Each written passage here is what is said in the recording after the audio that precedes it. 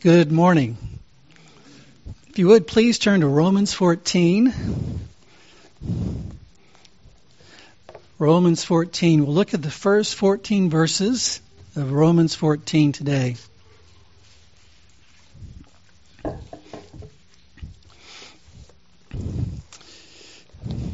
It's always good to get together. I'm so thankful that you're here. It's good to be reminded of how we're to live, how we're to trust God during these times.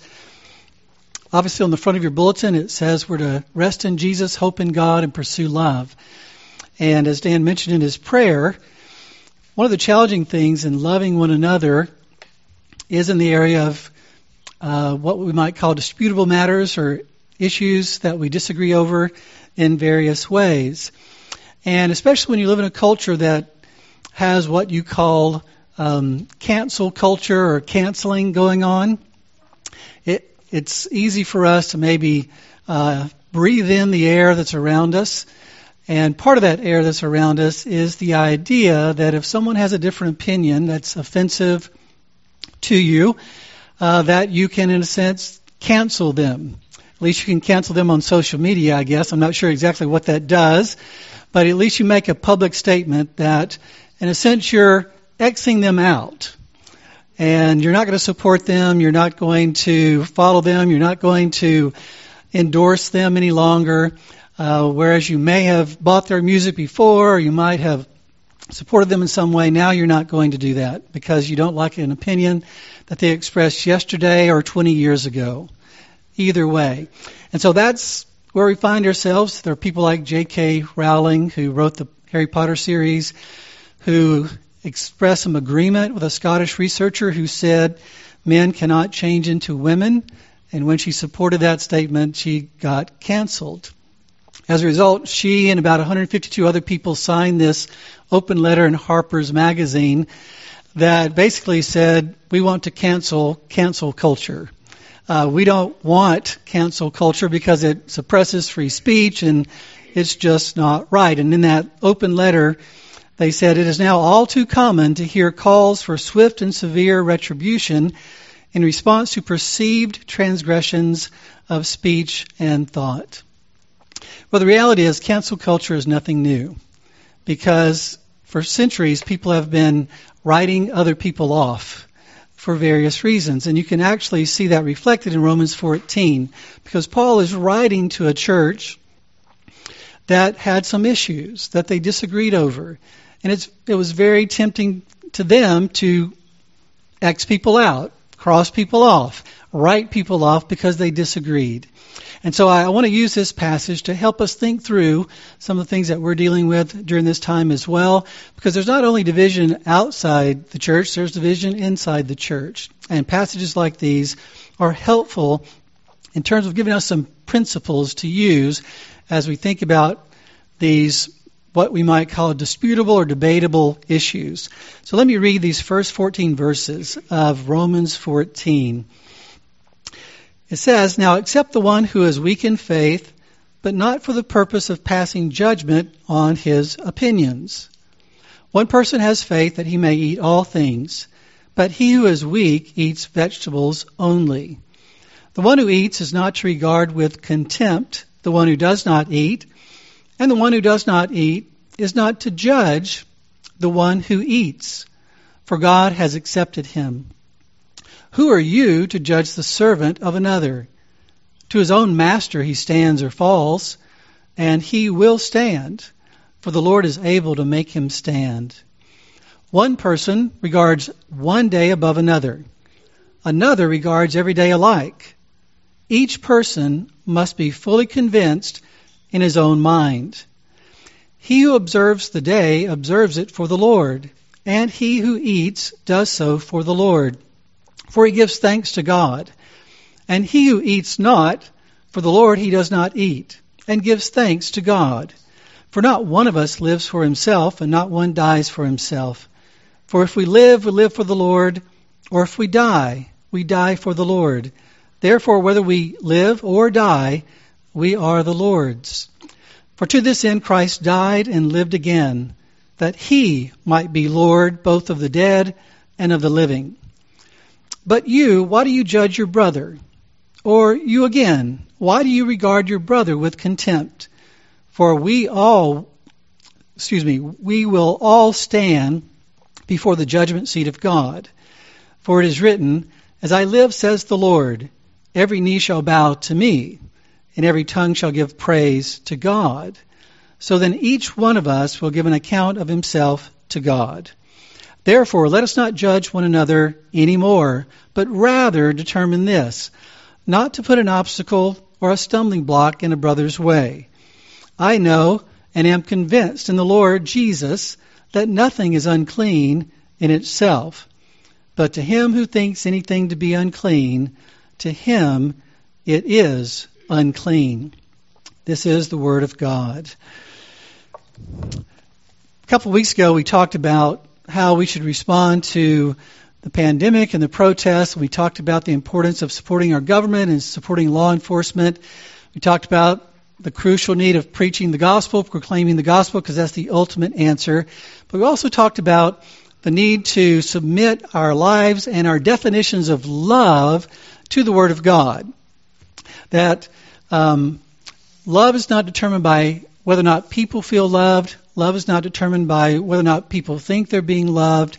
Love is determined by whether or not the Bible tells us this is the loving thing to do or not, whether or not God commands it. It's obedience to God. Obedience to God is always loving, and loving always requires obedience to God. They go hand in hand. But one of the things I didn't get to, and you may have noticed it in your notes, was this very issue of, well, what if we disagree on how to love in certain situations? And so that's what I want to pick up with today.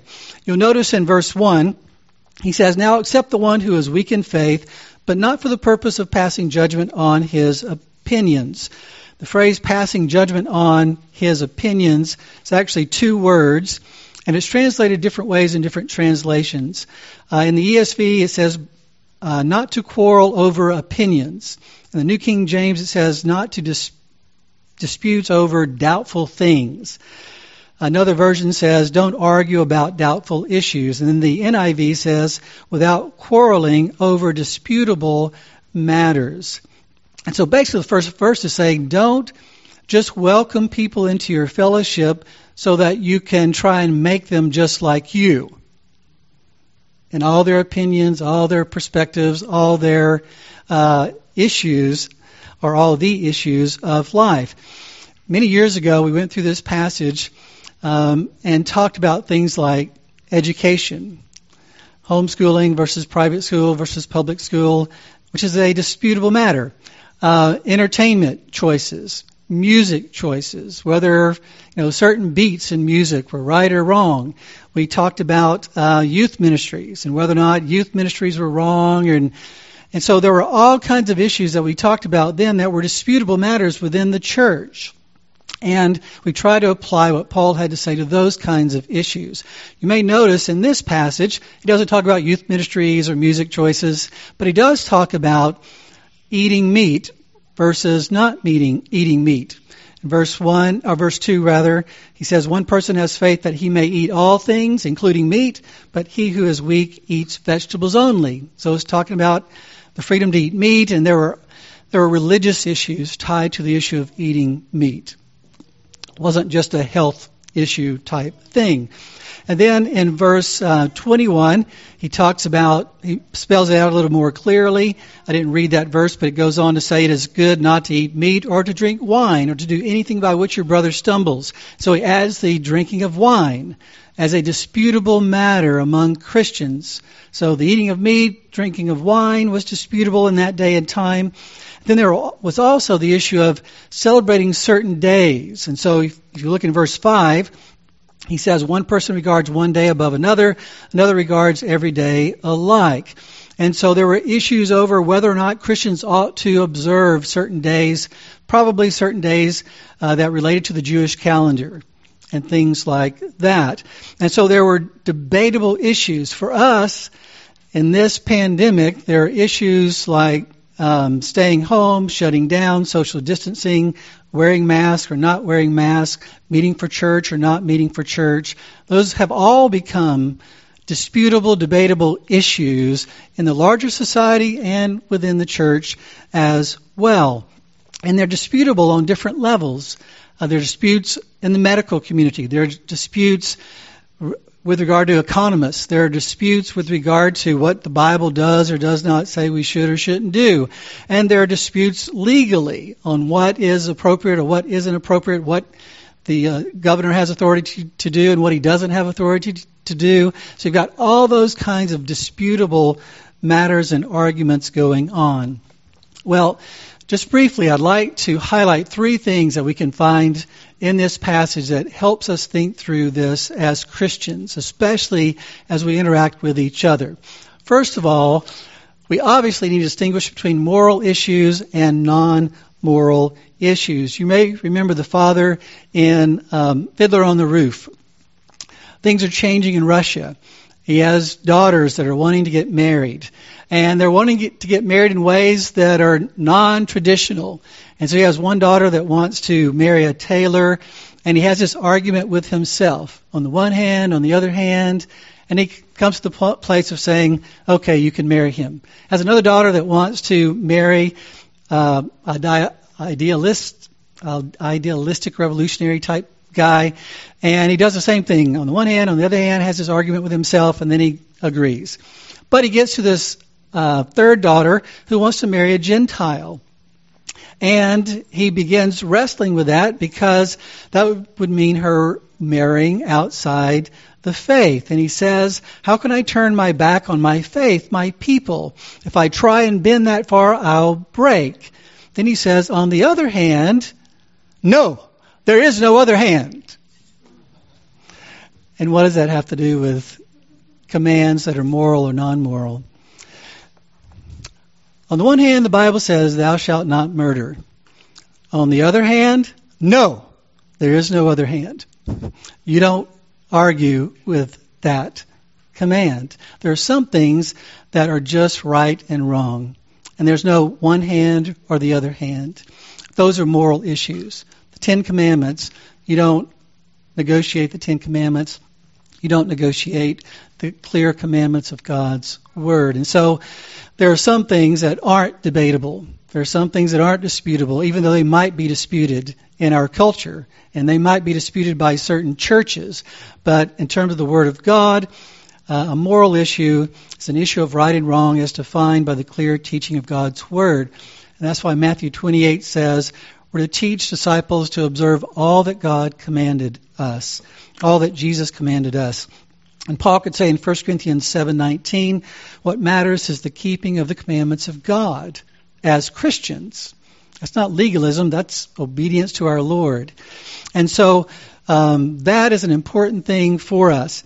A non-moral issue is something that falls outside of that. It's something that isn't explicitly commanded or forbidden in the Word of God. And an illustration of this kind of thing is, for instance, in Mark 7, where the Pharisees come to Jesus and they complain about the disciples and say, why do your disciples not walk according to the tradition of the elders, but eat their bread with impure hands? And Jesus' response is this. He says, this people honors me with their lips. Or actually, he starts before that and says, rightly did Isaiah prophesy of you hypocrites, as it is written, this people honors me with their lips, but their heart is far away from me. But in vain do they worship me, teaching as doctrines the precepts of men. Neglecting the commandment of God, you hold to the tradition of men. And so basically what he's saying is, you're trying to make a commandment of men a commandment of God. Whether or not my disciples wash their hands in a ritualistic fashion like you do is a non-moral issue. If you want to do that, fine, but don't impose it on everyone else because it's not a command of God. And so there are issues that fall outside of God's commands that are issues we need to be convinced in our own minds. But a non-moral issue can become a moral issue for an individual, not for everyone, if that person believes it's wrong. If you believe it's wrong and morally wrong for you not to wash your hands a certain way before you eat, then you ought to do it. Because otherwise you sin against God. That's what Paul says in verse 14 when he says, to him who thinks anything to be unclean, to him it is unclean. And so the questions we have to ask in this regard are, is blank, whatever that disputable matter is, or whatever the matter is, first of all, is blank a moral issue? Does it fall into a category of God's clear command, or is it something that falls outside of that? If it's not a clear command, then it's something that we all have to decide upon as individuals. What about if we ask the question, isn't this thing we're talking about, just fill in the blank, a moral issue if the government tells us to do it or not to do it? And what we've been arguing over the last several weeks is it is a moral issue if the government has the authority to command that. Because God does not give the government the authority to command anything and everything. And even our own government was set up in such a way that it says that we are to be in submission, even in authority, to things like our Constitution and state constitutions. That we are not just ruled by men, we're ruled by law. We're a government of a rule of law. And so all those things factor into how we determine whether or not things like that might be moral issues. We might also ask the question, shouldn't we do this particular thing anyway if it seems helpful and might make other people feel better, even if we have questions about it? And I think in many situations, yes, we ought to be considerate of others and be willing to do things that we don't necessarily feel like we need to do. But obviously there are some issues where the things that are involved transcend simply those one-on-one interactions, which is why we're doing what we're doing here. And there's a lot more I can say about this, but I only have 30 minutes, so I'm just going to have to try and be as succinct as I can. So the first thing is we do have to distinguish between what is moral, what God requires, and what God doesn't require, what is non-moral. Secondly, we need to exercise our freedom with the necessary restraint. I think I've talked to you before about experiments they've run on peer pressure. And there was this one with teenagers in which there were 10 teenagers brought into a room and they showed them a card that had different length lines on it. And they asked the students in the room to vote on which line was the longest. 9 of the students were already prepped ahead of time to vote for the second longest line. The 10th student had to look around and decide whether or not he was going to go rogue and actually vote for the line that was actually the longest. And 75% of the time, whether it was with small children or high school children, the Lone Ranger went with the group, even though they were voting for what was really the second longest line, not the longest line. The pressure to conform, no matter what your position is on an issue, is great. And this very passage is arguing that that's not faithfulness to God, just giving in to pressure. Our allegiance is to Christ. Now, we may come to different conclusions about what that allegiance means, but that is our allegiance, is to Christ. And that should be the basis for our decision. And so that's why my first point under this larger point is that our freedom needs to be preserved. Paul says in verse 5, each person must be fully convinced in his own mind, not looking around saying, what are other people doing? I'm talking about disputable matters, not moral issues. He says in verse 22, if you read on further into the chapter, he says, the faith which you have as your own conviction before God. So he's emphasizing there is a very real issue of personal freedom that needs to be maintained, that we just don't lightly give that up. But when should we exercise restraint? When should we give up that freedom? It's when we would actually lead someone to sin against their own conscience, or we would do something that would miscommunicate the gospel. He says in verse 13, "Therefore let us not judge one another anymore, but rather determine this or judge this, not to put an obstacle or a stumbling block in a brother's way." The obstacle, the word obstacle is the picture of a stick in a trap where you're entrapping someone. It's a negative cause and effects relationship. You're setting into motion some events because of what you're doing. You're moving someone towards sin. You're actually encouraging them to sin against their own conscience. And that's what the stumbling block idea means. It's an occasion for a moral fall. It's an occasion on which you're actually doing what you're doing to convince someone to go against their conscience. You can eat that meat. It's okay. I'm sure that God doesn't care. Well, that person still believes God does care. And if we're making those kinds of encouragements, we're doing the wrong thing.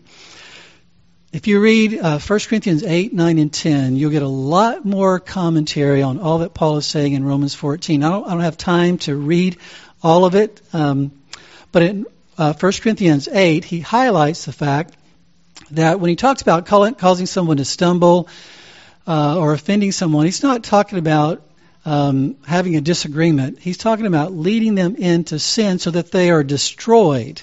Like it says in verse 15, "Do not destroy with your food for him for whom Christ died."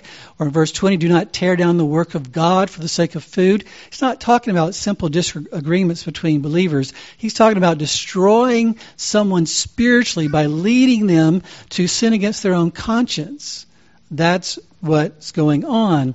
And he explains that in greater detail in 1 Corinthians 8. Now there is the issue of what about how what we do affects what people think about the gospel. And that's been one of the things that has often been brought up. And if you read 1 Corinthians 9, you can see where Paul says, "Though I am free from all men, I have made myself a slave to all, so that I may win more." So he talks about keeping the law in certain ways when he's with Jewish people and not keeping the law when he's around Gentiles as he's trying to minister the gospel. And basically argues that I'm willing to make some adjustments for the sake of the gospel. And we might ask ourselves, well, what does that mean? Does that mean he was afraid of doing certain things because it might be a bad witness? That people would see him doing something they didn't like, and then they would criticize him or criticize the gospel. I don't think that's what he's talking about. Because in the first century, you know what the opinion was of the populace for the most part? Tacitus, a Roman historian, said they were infamous for their abominations. He called the Christian religion a destructive superstition. He said they were convicted, the Christians in Rome were convicted for the hatred of the human race. They lived their life in such a way that people looked around at them and said, they hate humanity. But that did not result in them changing how they lived. And so if we simply ask the question, will someone dislike this and therefore not be open to the gospel? That's not the right question to ask, because if you're living like a Christian, you're going to displease a lot of people. And so it's not simply the question, will this displease unbelievers and therefore hinder the gospel? The issue is, will I somehow, through what I'm doing, distort the gospel and cause them to think the gospel is something different than it really is? Like Peter, when he would not eat with the Gentiles, but only ate with the Jews, the Jewish Christians, and Paul rebuked him publicly for distorting the gospel by what he was doing. That's the real issue. Now, obviously, sinful behavior also distorts the gospel. If it's truly sin, if God says don't do that and we do it, yes, that's a distortion of the gospel too. But when we're talking about disputable issues, the issue is whether or not it actually leads someone into sin against their own conscience, and whether it actually confuses what the gospel is all about. And so when we ask questions like, does the issue of wearing a mask or not wearing a mask confuse the gospel? I don't think so. Does the issue of meeting for church or not meeting for church confuse the gospel? I don't think so. There are differences of opinion on those things, And some people have argued that we should or shouldn't do certain things because of that. I don't really think that's what Paul is talking about, because there are so many things in the first century that people looked at those Christians and said, wow, you just hate people, don't you? Because you won't worship our gods, you won't honor our emperor. And so that's the way I'm looking at this, and this is how I'm understanding what Paul is saying here. Obviously, there are questions we need to ask ourselves, and I think I've already touched on that in different ways, and you can see that in your notes. But one of the other questions is, just to highlight, it's not simply about offending people, because Paul says in 1 Corinthians 10, why is my freedom judged by another's conscience? If I partake with thankfulness, why am I slandered concerning that for which I give thanks? So he says, people may not like what I'm doing, but if I'm exercising my freedom appropriately, then I should not be bound by someone else's conscience. Unless I'm trying to lead them to violate their own conscience. That would be his argument. In fact, they came to Jesus one time in Matthew 15, and his disciples said, do you not know that the Pharisees were offended when they heard this statement? He made a statement, they were offended. And Jesus' response was, every plant which my heavenly Father did not plant shall be uprooted. Let them alone. So he didn't say, yeah, go back and try and smooth that over. He said what was right. He did what was right. He did what was right and wise. He loved people, and sometimes they were offended. And he said that isn't something we can manage, because otherwise we have to back off from what we believe is the right and wise thing to do according to the Word of God. And there is some difference of opinion on that, but that is the way we're to operate. All of us are to say, okay, what do I believe is the right and wise thing to do in obedience to my Lord? That has to be the question, not simply how people are responding to it. Even though we do care how people respond, we're not indifferent to that. But if it moves us away from our allegiance to Christ, then that's where the problem comes in. Well, the last point, I'll have to make this brief, is check your heart toward those you disagree with. You may have heard about the California couple in San Diego who was in the dog park. They were eating their lunch, and they didn't have their mask on. And an older lady came up with her mask on and began challenging them that they weren't wearing a mask and that they were eating inside the dog park when there wasn't supposed to be food in the dog park. And evidently she left, the older lady left and came back and got a can of mace and sprayed it in the face of the husband. Now, the wife filmed this, and she comments on that video that she posted saying, that is me crying hysterically in the background because my innocent husband just got maced for no reason. The reality is, he wasn't maced for no reason. In that woman's mind, there was a very clear reason why he was maced. In her mind, she must have thought, this man and this woman is a clear and present danger to me and other people, and they're being so unloving that I'm going to punish them for what they're doing. We have to be careful of that. Even within the church, we can think, I just think that is such an unloving thing to do, and therefore I'm going to punish them, because their perspective on this disputable matter is different than mine. And that's really the heart of what Paul is saying here, saying you guys are really at each other's throats on some of these things in certain ways, and it's wrong because you're denying the good news of your acceptance in Christ. In verse 1, you see where he says, now accept the one who is weak in faith. And then in verse 3, for God has accepted him. Later on in chapter 15, he kind of wraps up this whole section where he says, therefore accept one another just as Christ also accepted us to the glory of God. The word accept means grant access to one's heart, to take into friendship, to welcome. And he's saying that disputable matters can divide us as Christians, and we have to guard our own hearts in light of that. Because he's arguing, for instance, in verse 3, the one who eats is not to regard with contempt the one who does not eat. So if the one that's eating meat looks at the vegetarian and says, wow, I can't believe you're being so restrictive in your diet. Paul says, don't look down on those who we believe are unnecessarily limited. You're limiting yourself, and you don't need to. He says, don't look down on people. Don't hold them in contempt. The word contempt means to make of no account, to despise utterly. He goes on to say in that same verse, the one who does not eat is not to judge the one who eats. If you're the vegetarian, don't look at the one who's eating meat and saying, that's wrong and you're sinning against God and you're to be condemned for that. That's what the word judge means. It means to pronounce judgment as in a court. It means to express condemnation or serious disapproval on that person. And so we might condemn someone who we believe is irresponsibly free. You're being irresponsibly free to eat that meat. And we have a hard time with that. Or we see the other person who we think is being unnecessarily limited in what they're doing. And we respond wrongly to that. And we can certainly see those dynamics in our society, and we can see them in our churches across our land. And we have to fight that.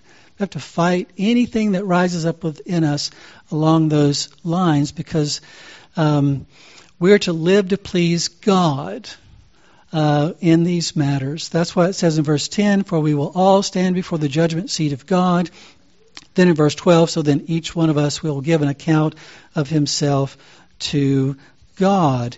And so if I look at people that I think are being irresponsibly free, I have to ask myself, in my heart, am I judging and condemning them? If I look at people that I think are being unnecessarily limited or restricted in what they're doing, do I hold them in contempt and look down on them because they're doing things that they don't need to do?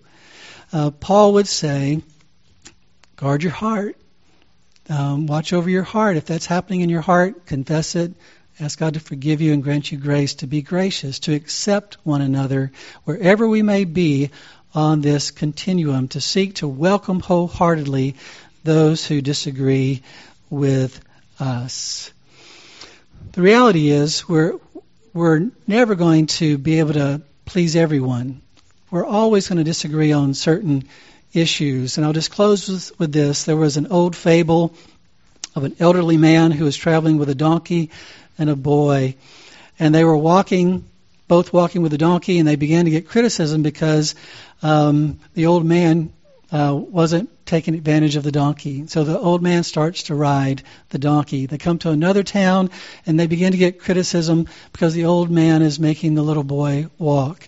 And so he puts the little boy on the donkey, he starts walking. Then he goes to another town, they criticize him, or criticize the little boy for making the old man walk. And they say, well, why don't both of you ride? So both of them ride the donkey, and they go to another village, and they start criticizing them because they're being so rough on the donkey by riding on the donkey, the both of them. And so finally, at the end of the story, the man is carrying the donkey along the road. And the point of the story is, we can't please everybody, and if we try, we will end up carrying a very, very heavy burden. Very, very heavy burden. So God wants us to live to please Him, to be sensitive to others, to accommodate others as much as we can, but to be fully convinced in our own minds about these kinds of issues. And may God help us to do that, trusting in a Savior who saves us from our sin and our failure to do it perfectly. Let's pray. Father, we thank you for this time. We pray that you would help us to see where we are in all of this, and help us, Lord, to repent where we need to trust you in the ways we need to love in the ways we need to be sensitive and considerate of others, and willing to accommodate and serve in all the ways that we can, and yet also to be willing to allow others to come to their own conclusions and to make up their own minds on various issues that are disputable and debatable, and help us to grow in love. In Jesus' wonderful name we pray, amen.